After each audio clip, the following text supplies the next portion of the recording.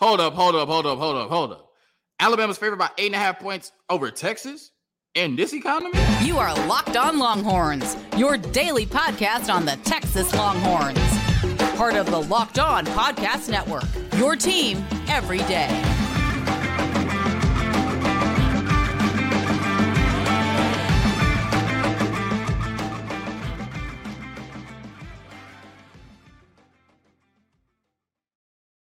On Longhorns, the show. Jonathan Davis, your host. This episode is brought to you by FanDuel Sportsbook, the official sportsbook of Locked On. Make every moment more. Visit FanDuel.com/Locked On today to get started. On today's episode of Locked On Longhorns, FanDuel released 8 lines from 8 of the biggest games in college football this year. 2 of those, including the Texas Longhorns. The Alabama Crimson Tide are favored by 8.5 points over the Longhorns in Tuscaloosa in September. Plus, the Texas Longhorns are favored by 3.5 points over the Oklahoma Sooners in the Red River Shootout. Did FanDuel get it right? Did FanDuel get it wrong? We discussed that. Plus, the Texas men's basketball team, led by Rodney Terry, beat up on the Iowa State Cyclones, got their revenge on Tuesday night in the Moody Center, 72-54. We discussed that, plus more, on today's episode of Locked On Longhorns, part of the Locked On Podcast Network, your team every day. So sometimes you got to search far and wide for content ideas, right? Sometimes it's the off season, not a lot going on with football right now. Recruiting 2023 class pretty much wrapped up. Winter workouts going on right now, but we're patiently waiting for spring practices. Sometimes you got to search far and wide for the content. Sometimes it just falls in your lap. And today I felt like it fell in my lap when FanDuel released these lines. 8 games and 2 of them are the Texas Longhorns. We're going to discuss that on Locked On Longhorns.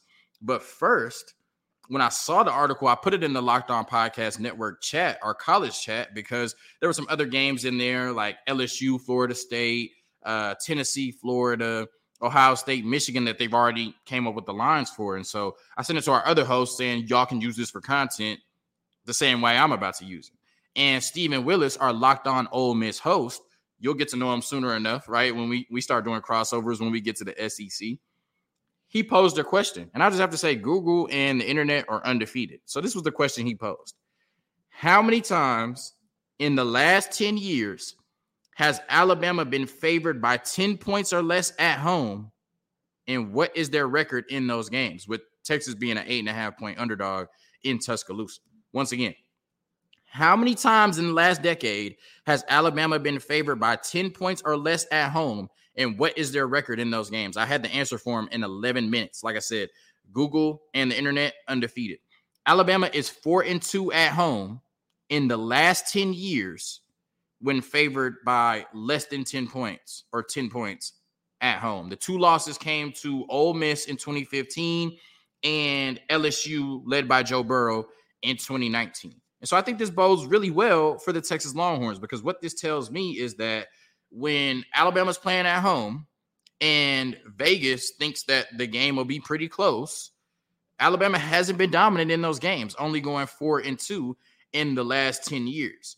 And when you look at it last year, right, when Vegas thought it wouldn't be close and Alabama was favored by 3 scores, it came down to 1 point with Hudson Card playing 3+ quarters in that game. So I think Texas has not only an outstanding chance to cover the 8.5, I'd probably hammer that right now, if I was you.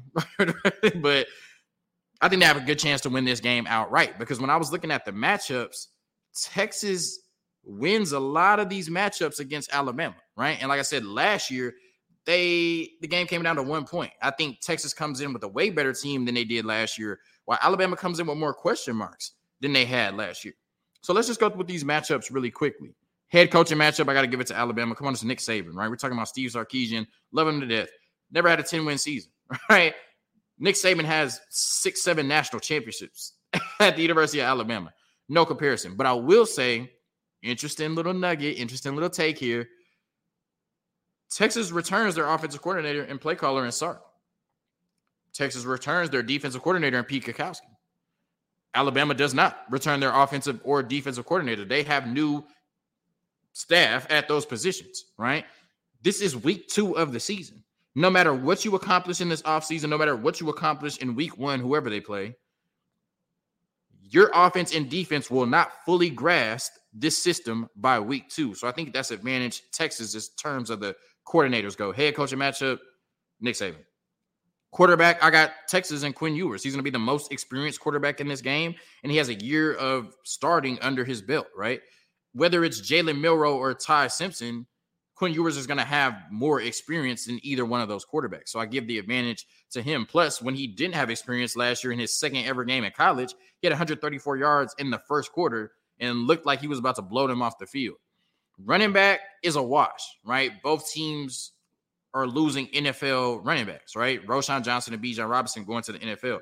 Jahmyr Gibbs for Alabama going to the NFL. They bring back Jace McClellan. We bring back, I guess, Jonathan Brooks, Keelan Robinson, and Jaden Blue, right? They bring in Justice Haynes and Richard Young, right? Two very talented running backs in the 2023 class. We bring in Cedric Baxter. I'm not sure who will have the better running back room in week 2. Both schools have a bunch of talent in the running back room, but outside of Jace McClellan, most of it is largely unproven. So I can't say who's going to win that matchup. Both teams have really talented running backs. Tight end is Texas. They lost their starting tight end last year in Latu, and even last year, JT Sanders was better than he was. He's going to be even better than he was last year in terms of JT Sanders. Alabama doesn't have a tight end on this roster right now that can match JT Sanders. Easy win for the Texas Longhorns. Wide receiver, I think Alabama's wide receiver room is going to be a little underrated because they were inconsistent and young last year. Kobe Prentice, Trayshawn Holden, Jermaine Burton. They brought in Jalen Hill, who, we fought for recruiting battle. So I think they'll be a lot better this year, and I think they'll catch a lot of people by surprise, right, based off of what they did last year and what I think they'll do this year. But I still think the ceiling of Xavier Worthy, Jordan Whittington, Jonte Cook, A.D. Mitchell, and Isaiah Nayor is better than what Alabama has. So if the Texas wide receivers live up to their billing, their wide receiver room should be better than Alabama wide receiver room, especially in this game. O-line, I have a wash, right? Alabama lost 2 starting offensive linemen. Texas lost none, right? But I'm not sure whose offensive line as a unit is better, right? Alabama brought in the number 1 tackle in the country. He might come in and dominate just like Kelvin Banks did right off the bat. But I do know that going into this game, Kelvin Banks will be the best offensive lineman on the field. I'm not sure who will have the better unit, but Texas will have the best offensive lineman on the field, and that's Kelvin Banks. So advantage the Longhorns, even though the O-line is a wash, right? I couldn't give that to Texas or Alabama. D-line, I think it's Alabama, right? Dallas Turner might be the best player in this game, period. You can make the argument he was the MVP last year, knocking Quinn Ewers out of the game, unfortunately for us, right? And then you have Jaheim Otis on the defensive line, who's a really good player as well. I think Texas has really nice players on the defensive line. I think Alabama has superstar level players on their defensive line. Dallas Turner might be the best player in this game, regardless of offense, defense, regardless of position, regardless of the color on his jersey, right? He might just be the best player in this game, period. Linebacker, I'm giving it to Texas, right? I think that Alabama's linebackers will play really well, but I think if Jalen Ford plays like he did last year, right? 3rd team All-American, should have been the Big 12 Defensive Player of the Year. If he plays the way he did last year or improves on that, Texas will have the best linebacker in this game. Plus, not to mention the other linebackers you have, Anthony Hill, Leona Lafau, Samaje Burrell, Darion Gillette. It goes on and on, right? If they develop, they have an embarrassment of riches in that room. Texas should win the linebacker matchup. And then DB, I was going to give it to Alabama at first, and I think their DBs will play really well. I love Kool-Aid McKinstry. I think he'll be really good this year. But from the end of the season, Alabama lost 4 starters in their DB room. They lost Helms, Branch, Battle, and Ricks, right? Texas only lost Anthony Cook and Deshaun Jameson. But you bring back Jahdae Barron, Ryan Watts as starters. You bring back Jaron Thompson as a starter. Jalen Catalon, I would assume he'll still be healthy in week 2, right? That's an all Big 12 level safety. And then plus all of the pieces you have around them that can step in and make plays for you. So I give that matchup to Texas as well. The only matchups I'm giving to Alabama is the head coaching matchup with Nick Saban and the D-line matchup led by Dallas Turner. Every other matchup is in Texas's favor, or you can make the argument that it's in Texas's favor. That's why I said I think Texas will cover. I love Texas plus 8.5. I would not be surprised if Texas goes into Tuscaloosa in week 2 and beats Alabama outright in this game. So now the question is, did FanDuel get this spread right at Alabama minus 8.5? And I think they did. Typically, you get 3 points just for being at home. So that's 3. So now we'll knock it down to 5.5, right? let's say you're going to get 2 points just because it's the GOAT, Nick Saban, right? You're going to get 1 to 2 points for that. So let's just say it knocks down to 4.5. You're going to get 2 points based off of it being Alabama and people just betting on Alabama because more times than not, it's won you money. And then people saying, Texas. All right. Your mistake. But either way, I would say that's worth 1.5 to 2 points. So now we're at, let's just say 2.5 to 3. I think by the time this game is played, this line will be bet down to 6.5, 7, right? 7.5 at the most. So I do think that FanDuel got it right. Alabama being at home, what we've seen from them, what we haven't seen from Texas yet, even though they're on their way, right? Alabama by 8.5 is the right call over Texas currently. But like I said, I think they cover, and I definitely think they have a great chance to win outright. Moving on to the Red River Shootout, where Texas is favored by 3.5 points over the Oklahoma Sooners. And I know some people are still groaning and moaning because we beat them by 49 points last year. So how could Texas only be favored by 3.5 over the Oklahoma Sooners? Well, first, when you look at it, since 2014, every game in the Red River Shootout has been decided by 8 points or less, besides the game last year, which was 2022. So basically 8 out of the last 9 games have been a 1-possession game, 8 points or less. And I think this year will be no different. Like, as I said, last year was an anomaly. They had punters, tight ends, and running backs throwing passes. They didn't even want the quarterback to throw a pass, right? Like, they didn't even try to win that game. This year is going to be a lot different. Last year, Texas was favored by 7.5 with no Dillon Gabriel. I would think Dillon Gabriel to Davis Beville is worth 3 to 4 points. So I definitely think FanDuel got this line right as well. And as I said, as the home team, you typically get 3 points, but it's a neutral site game, right? 50% Oklahoma, 50% Texas. So this 3.5 really is, Texas beat them by 49 last year. Texas has the better roster, but this still is somewhat of a pick 'em, right? When you look at it, I think both offenses will be better. The Texas offense stalled out at times last year, sometimes in the worst possible time, but I think Quinn Ewers will be better. I think he has a better, cadre of skill talent around him. Although you're losing Bijan Robinson and Roschon Johnson, I think Sark will be a little bit better at not only play calling, but play sequencing.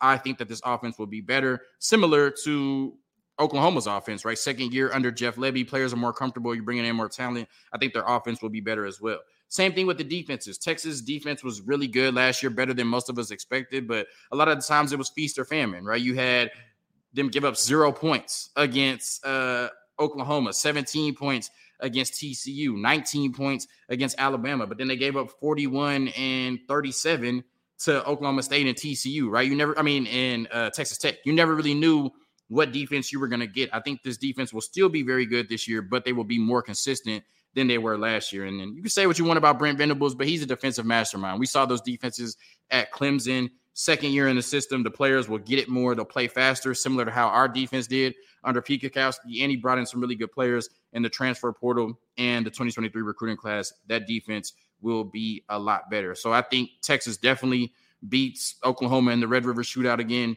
this year, but I think FanDuel got it right with Texas being favored by 3.5. If I had to give my thoughts on both of these games right now, like I said, I think both lines will move, especially if Texas takes care of business against Alabama, or looks really good against Alabama.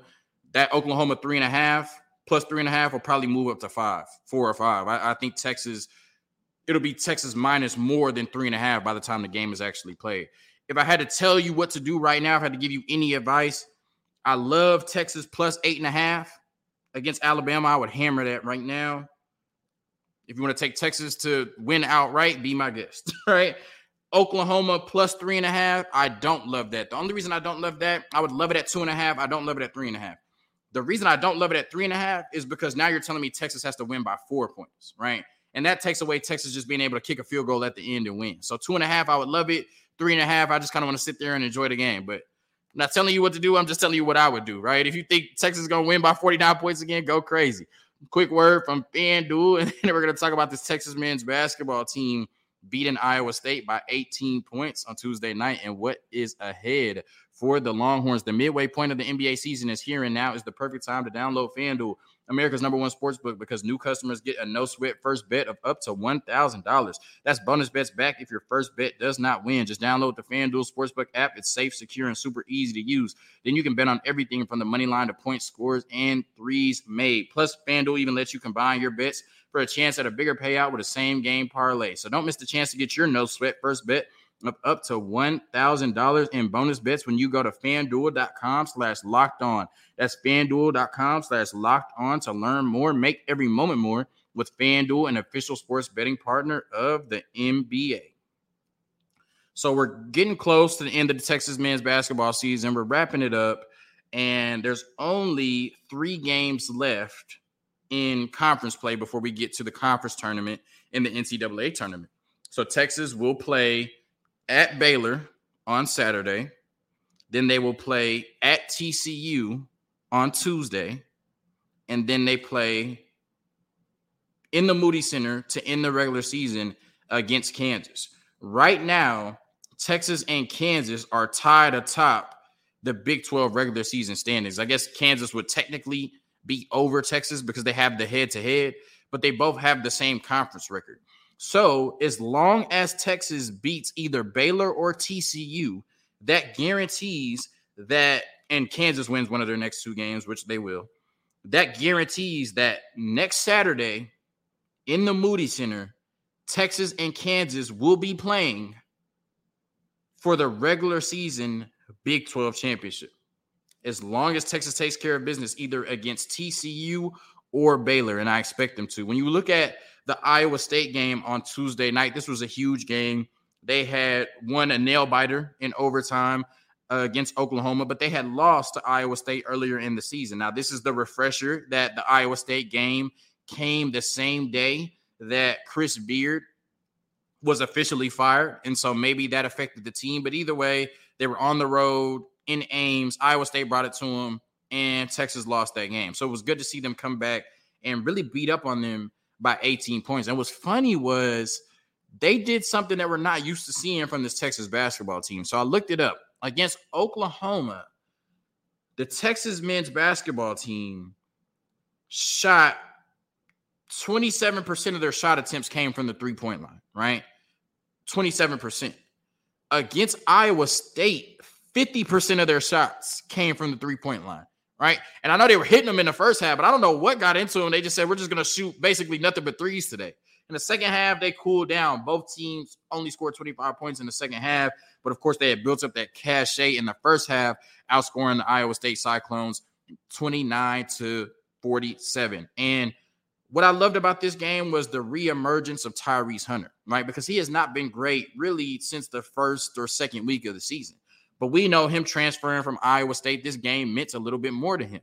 And he came out and played that way, right? 5 for 9, 3 from 5 for the three-point line, tied for the lead in scoring for the Longhorns with 15 points. Marcus Carr gave you an efficient 13 on 5 for 9, kind of just moved out the way and let Tyrese Hunter do his thing. Arterio Morris, he started off 3 for 3, missed his last 2 shots, but he gave you 8 points off the bench in 12 minutes. I'm loving his confidence. Now he's giving you a fourth viable guard that can go out there and really make plays for you. Plus, he had a big defensive play with that block as well. And then Serge Ibaka-Rice just continues to be one of the best stories in the country, right? With what he's done off the bench for this Texas Longhorns team, 15 points in 21 minutes. And you got 8 points. It was a big deal from Brock Cunningham, 3 for 4, another made 3. So I love what we saw from this Texas basketball team on the defensive side, you know, holding the team to 54 points in 40 minutes. That's outstanding. And even though they cooled down in the second half, they came out and shot really well in the first half and shooting 50%. I don't know if that's a recipe for success for this Texas men's basketball team, and that kind of takes Timmy Allen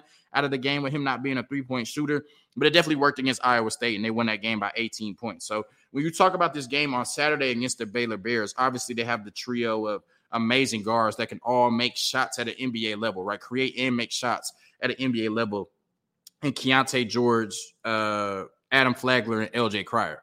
But I think you can force them into some bad shots, especially Keontae George. So I think on the road at Baylor, that's going to be the key to winning this game. Who wins the guard matchup? Is it the 3 dominant guards for Baylor, or is it the 3 to 4 guards if you include Arterio Morris for the Texas Longhorns? Secondly, who wins the matchup in the post? Is it going to be Christian Bishop, Dylan Mitchell, and Dylan Dessou, or is it going to be Flo Thamba and Everyday John, right? Jonathan Tamia-Tachua, right? So who is going to win those two matchups, right? The boards and the paint, and then who's going to win the guard matchup? I think that goes a long way to winning this basketball game. And like I said, Texas needs to win one of their next two games, either against Baylor or against TCU, to ensure that Kansas game next Saturday will be for the regular season crown in the Big 12. And we say all the time that this is the toughest conference in basketball by far.